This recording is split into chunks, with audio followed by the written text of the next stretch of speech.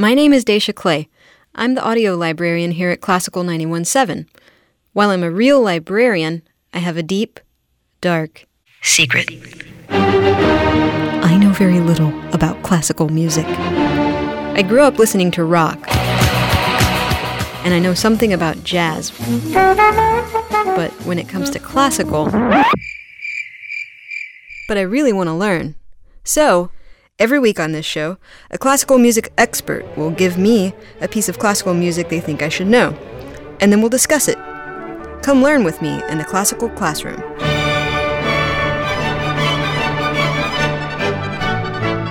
Hello everyone, and welcome to the Classical Classroom. I'm Dacia Clay, and this is our very first Classical Classroom of the new year, and in honor of that fact, we are going to be having all new things on the show, including a bunch of words that neither me nor my guests know how to pronounce. So we are just going to butcher everything, and you guys are going to have to deal with that and look up how to pronounce things yourselves.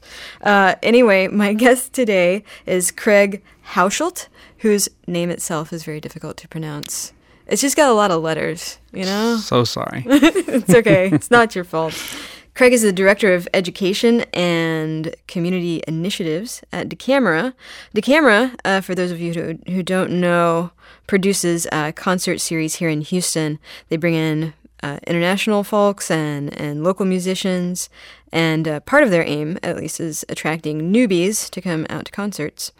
Craig is also a freelance percussionist, and he has performed with all of Houston's major organizations, the symphony, the ballet, the opera, as well as groups like Musica Apereo, River Oaks Chamber Orchestra, etc., etc. Craig, welcome to the show. Thank you for having me. What are you going to be teaching me about today? Well, there's this work by Osvaldo Golijov entitled Ayre, which is very beautiful, and it's a favorite piece of mine. So, Golijov. I had never heard of this composer before. Tell me a little bit about this person. He was born in Argentina, Jewish parents, immigrant parents, so he's got kind of that immigrant upbringing in Argentina, predominantly Catholic country, so there's a lot of already kind of cultural pluralism going on in his life. Mm-hmm. Spent some time studying composition in Israel for a few years, and then moved to Pennsylvania, where he studied with George Crumb, and ultimately now lives in Massachusetts. I know George Crumb. I heard of this guy on another show that we did. So Golijov is a contemporary guy. Yes, still living. You could go and knock on his door and say, "Hey, Golijov, what's up?" Okay.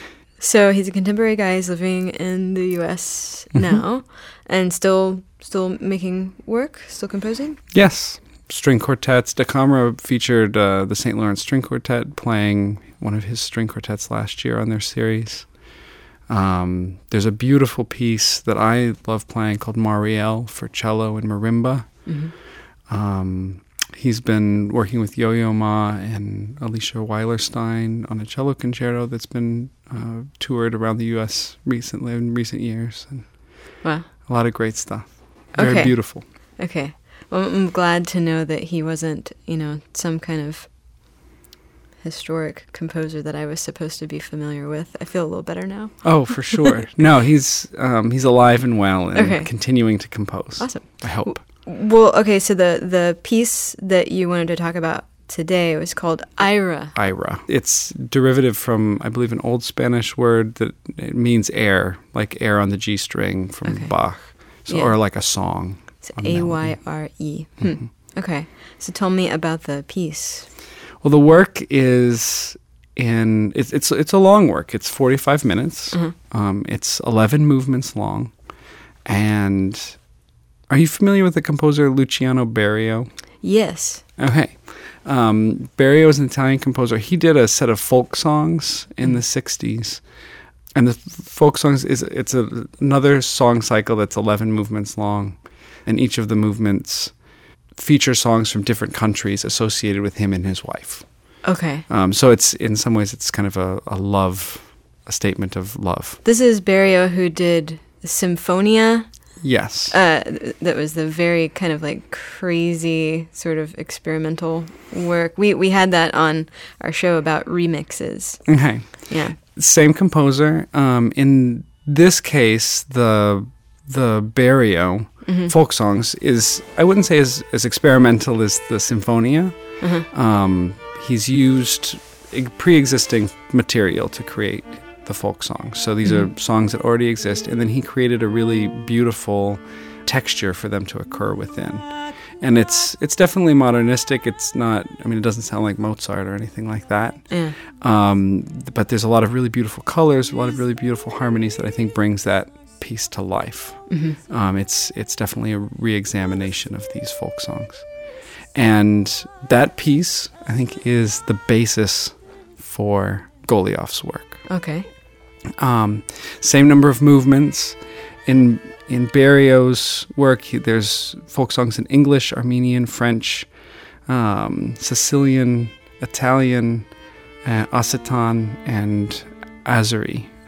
I don't even know that from language. Azerbaijan. Oh, okay.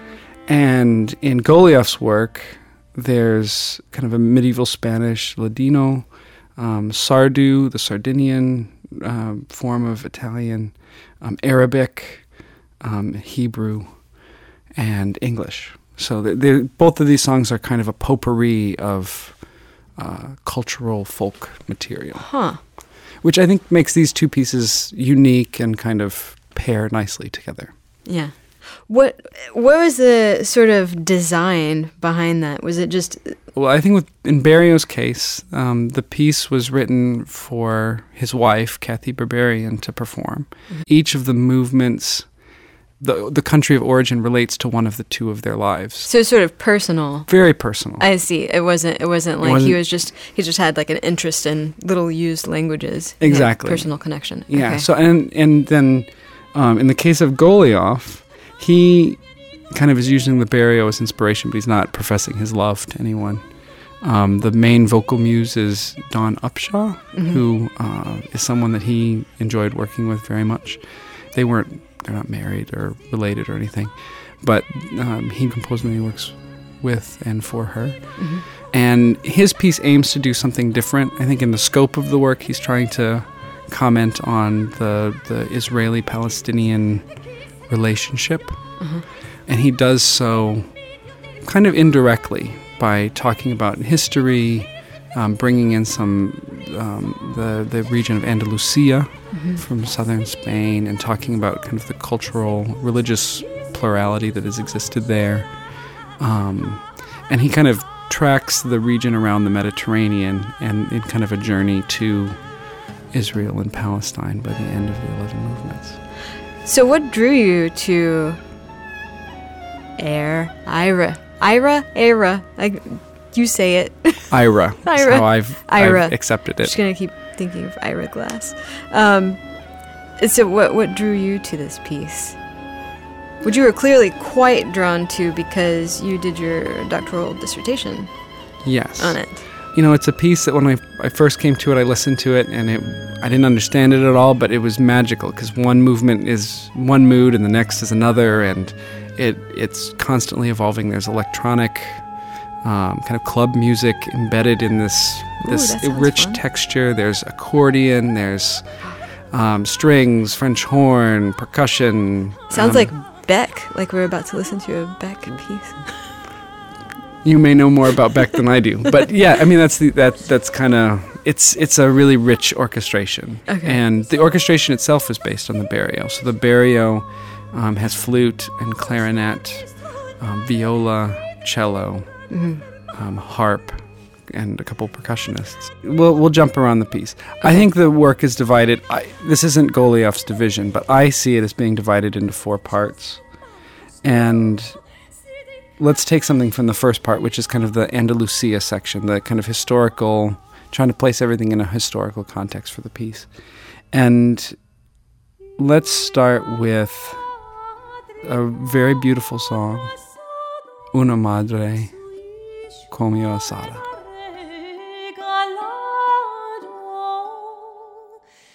Una madre come su hijo él ha regalado. Miri, madre, los mis ojos, que tanta le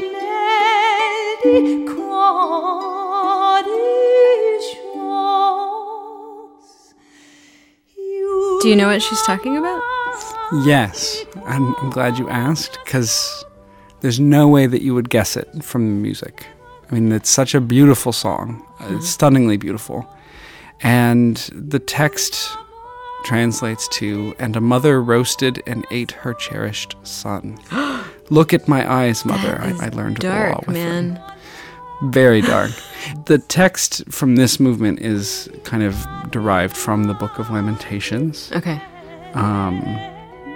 And there's a translation of, like a Jewish translation that says, "With their own hands, tender-hearted women have cooked their children.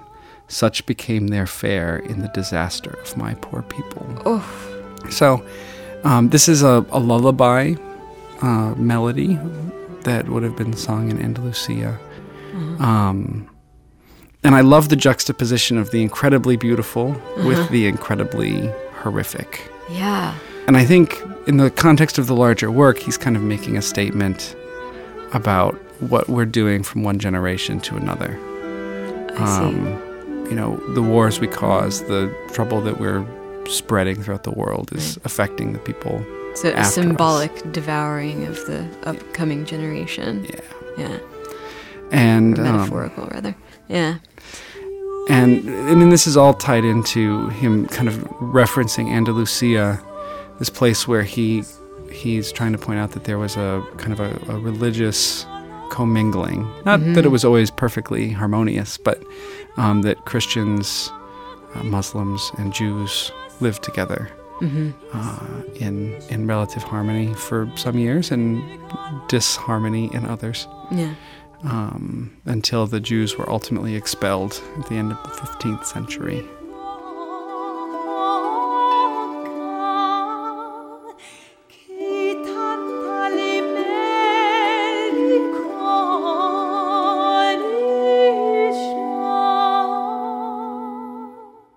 If you listen to the second movement of the Berio, it's the texture is very similar, and you can really see the connection. I wonder as I wander out under the sky, how Jesus our Savior did come for to die. So you can see already you've got this harp texture with voice, and you eventually get some other instruments in there as you do in the Golijov, but it starts with the harp and the voice in a similar way. When Mary birthed Jesus, 'twas in a cow stall. This is comes from the first section of the piece. We're kind of getting a historical context, and the piece is rooted in reference to Andalusia. What should we hear next? What is another, like, where's the next Well, jumping off place? the second part of the piece is, in my opinion, is the sixth and seventh movements. It's about the commingling of religions and the commonalities that exist between them. And I think it's actually kind of the spiritual center of the piece in a lot of ways. Okay. And we'll see what you think comparing Wahabibi with Una Madre.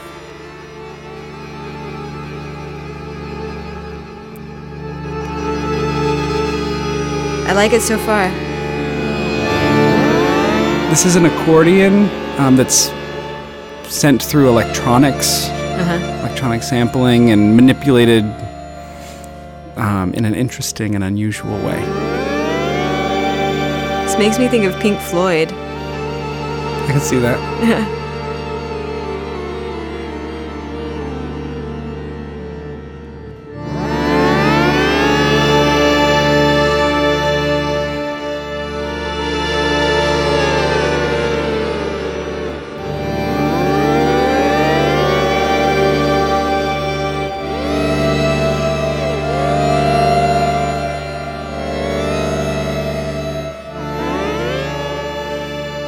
It sounds like that accordion is being destroyed as it's being played, almost. I promise no accordions were hurt in the filming of this, or in the recording of this work.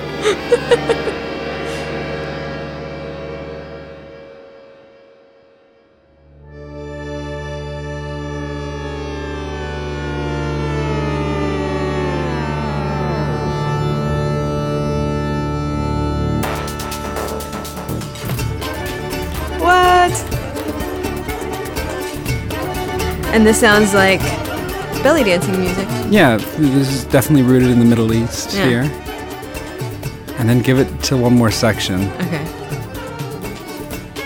What a stark contrast. Yeah. With how the piece started. And I think when I first heard it, I was just like, what in the world is going on? This is just, it's chaotic and I don't get it.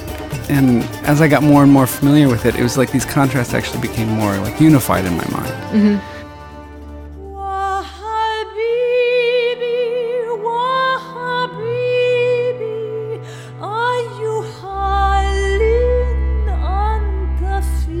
That song keeps coming back. It kind of goes back and forth between the chaotic music and the religious transcription of the Fairuz melody.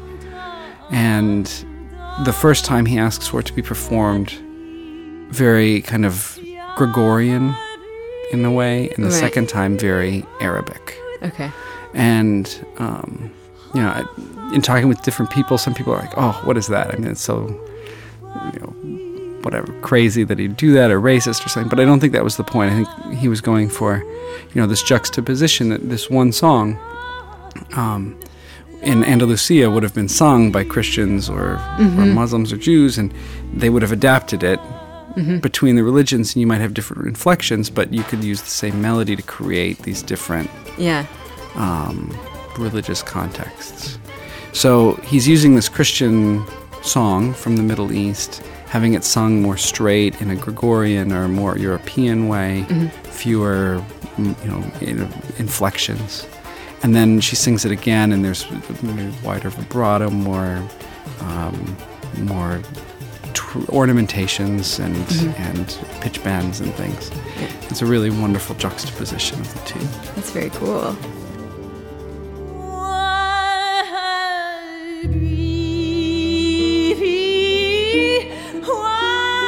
So this is the Arabic version. Oh, I see. Or how Don Upshaw interprets the Arabic section. Right. I should more accurately say. You know, my wife and I went to Morocco for our honeymoon. And, you know, this movement now relates to that trip in my mind for me, because when we were there in Morocco, in Marrakesh, we stayed at a riad, and like when you're in the streets and you're in the markets, it was crazy and lots of people talking and running around and lots of energy, you know, very boisterous, even into the night. And then when you would get back to the riad, I mean, you'd slip into a door and there was no sound. And you were only feet from the chaos. Right. But it was extremely peaceful, and there was a fountain in the middle of the courtyard, and it was so serene. And in a lot of ways now, like Wahhabibi, for me, this version of Wahhabibi, Golijov's version, kind of encapsulates, you know, those two juxtapositions into one place. That's really interesting. And it's kind of a tone poem. Yeah, and I think the text is very meaningful. It comes. It's actually the song portion. What Don Upshaw was just singing is a transcription of Fairuz. I believe that's how you pronounce it. Which is a Christian Arab song off of a CD of Good Friday songs, and the text, as translated, as it comes in the score, is my love, what has befallen you? Who saw you and grieved for you, you who are righteous.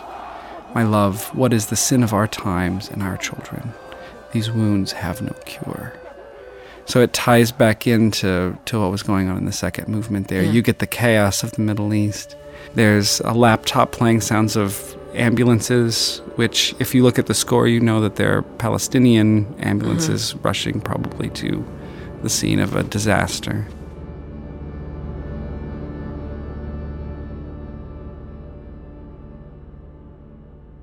So this next recording is the source that Golijov used. This is a recording by Ferouz of Wa Habibi that was released, and you could purchase this on iTunes. Okay. Wa habibi, wa habibi, aywa halin anta fi. Very different, Yeah. very beautiful. And here now in the course of listening to the Golijov's arrangement and the original, you can get a taste of all sorts of different versions of the same song, which I think is really special and unique. I think that's really cool that one piece of music. Like, I love the idea of using it to bring all of these different religions together and to illustrate how they're, saying the same things in different ways. At least that's kind of what I was getting from it. Exactly. Yeah. And that's, I think, what he's going for based on some of his interviews that he gave about the piece. Yeah. And here in the eighth movement, you're just down to speech. Huh. And he's taking a poem by Mahmoud Darwish, this Palestinian-born poet. It comes from a collection of 11 poems. Uh-huh. And I think the collection, if you read all 11, it's wonderful. It's tied into the same topic that Golijov is exploring. So, this kind of commonality of religions in Andalusia and the connection to Israel and Palestine. And I think you get to the topic of the piece, which is the idea of exiles and, who's to blame for them being out of their homeland, and the connection between people who have been disconnected between their homeland and, where is their homeland? Is it where they're living or where they came from or where their parents came from? Or there's a great quote that's often associated with this piece. Most people are principally aware of one culture, one setting, one home. Exiles, however, are aware of at least two, and this plurality of vision gives rise to an awareness of simultaneous dimensions, an awareness that, to borrow a phrase from music, is contrapuntal. And that was something that Edward Said had said once. And I think it ties into this idea of counterpoint, or, Bach, two-voice counterpoint. There's always two things going on. Mm-hmm. It's a different way of constructing music than harmony and melody. Yeah. And this idea that there are people out there that are aware of different things going on, like their homeland and where they are, that there's kind of two different understandings of that. And I think that ends up playing into the piece as a whole, because you've got kind of the historical and then the commentary, the modern commentary going on simultaneously. There's always multiple things going on. I was going to say, like, the whole sort of theme of this piece to me seems to be, when you listen to parts of it, you think, these are ancient folk songs, but in fact this is quite contemporary, and what Golijov is commenting on is very contemporary, and sort of using that vehicle of the old to comment on the new. And like that counterpoint, that's pretty interesting, and then using the contrasts and the sort of cacophony and the silences, and to show one picture of what's going on in these different places. Many perspectives of one thing. Yeah. So we've been listening to this piece, and I think it's lovely, but I don't know that I would necessarily call this classical music upon first listen, and not knowing anything about this composer. What is it that makes this classical music? Well, I think that's a great question, and it depends on how you define classical music. And I think everyone has their own definition of what that is. If you want to define it really strictly as, Beethoven and Mozart and Haydn and Mendelssohn and Schubert, and that's fine. And there are people out there that do that. And when they go to see a classical concert, they want to hear the greats. Right. I ultimately, one of the things that I liked about this work and my approach to it was that it really made me question that, like, what's classical about a piece, what's pop. Mm-hmm. And there's electronica, there's club beats and at least two of the movements. And what's folk? I mean, it's a collection of folk songs. Mm-hmm. And ultimately, like, what I've taken away from it is that all music has classical, pop, and folk elements to it. Mm-hmm. For me, you can use those words pretty interchangeably. Yeah. So, to me, I mean, there's a classical element to it because it's very thoughtful. He's pulling it out of the Berio and the tradition of romantic song cycles. Mm-hmm. The instrumentation is includes strings, voice, harp, percussion, things that you associate with an orchestra.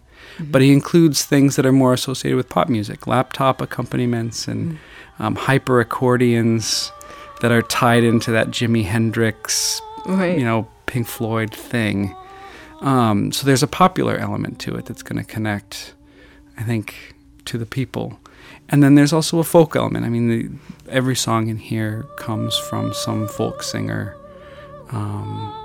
something of the people.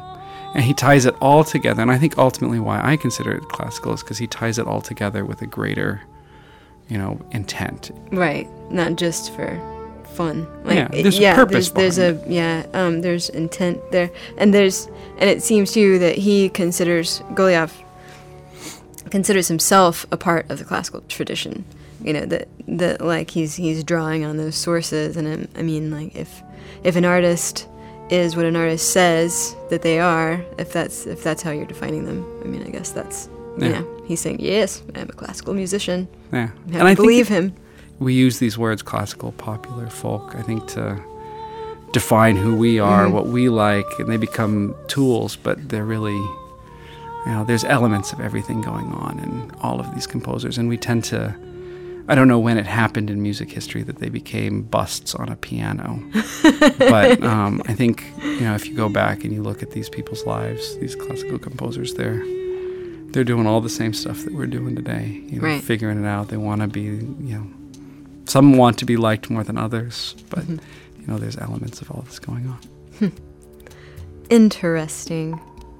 We're going to take that out. When I say interesting, I say that like 20 times a show. It's like my catchphrase. Everybody needs a catchphrase. It's my catchphrase, unfortunately.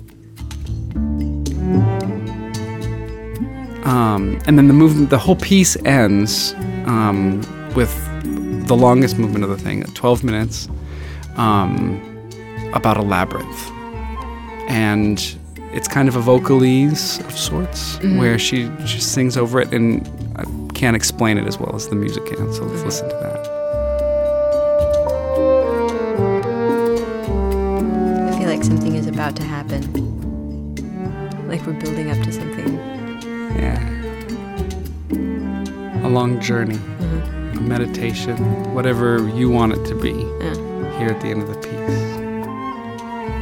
This one movement takes about a third of the length of the work to perform. So it's, wow. I mean, he's giving you space to think and...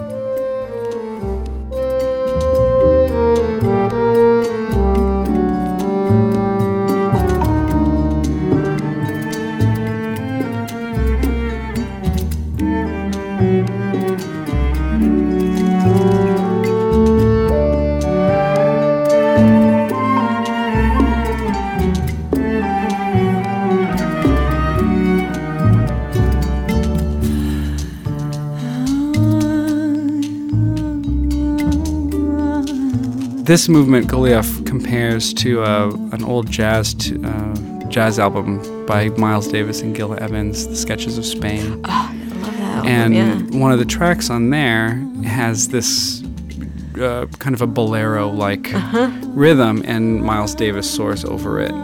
I think he's treating Don Upshaw's voice, in this case, much like Gil Evans treated Miles Davis's trumpet line. Interesting. In one interview that Golijov gave about kind of him, it had nothing to do with the piece, he talks about how he belonged to the Argentina of Borges. Jorge Luis Borges? Borges. So he belonged to the Argentina of Borges. And when I started doing more research into him, and being a musician, I hadn't come across his name before. I found a very short story about two kings and their labyrinths. and how there was one king who built a very fancy labyrinth and brought the other king in and let him loose in it and made fun of him for being lost and had all this humor at the other king's misery.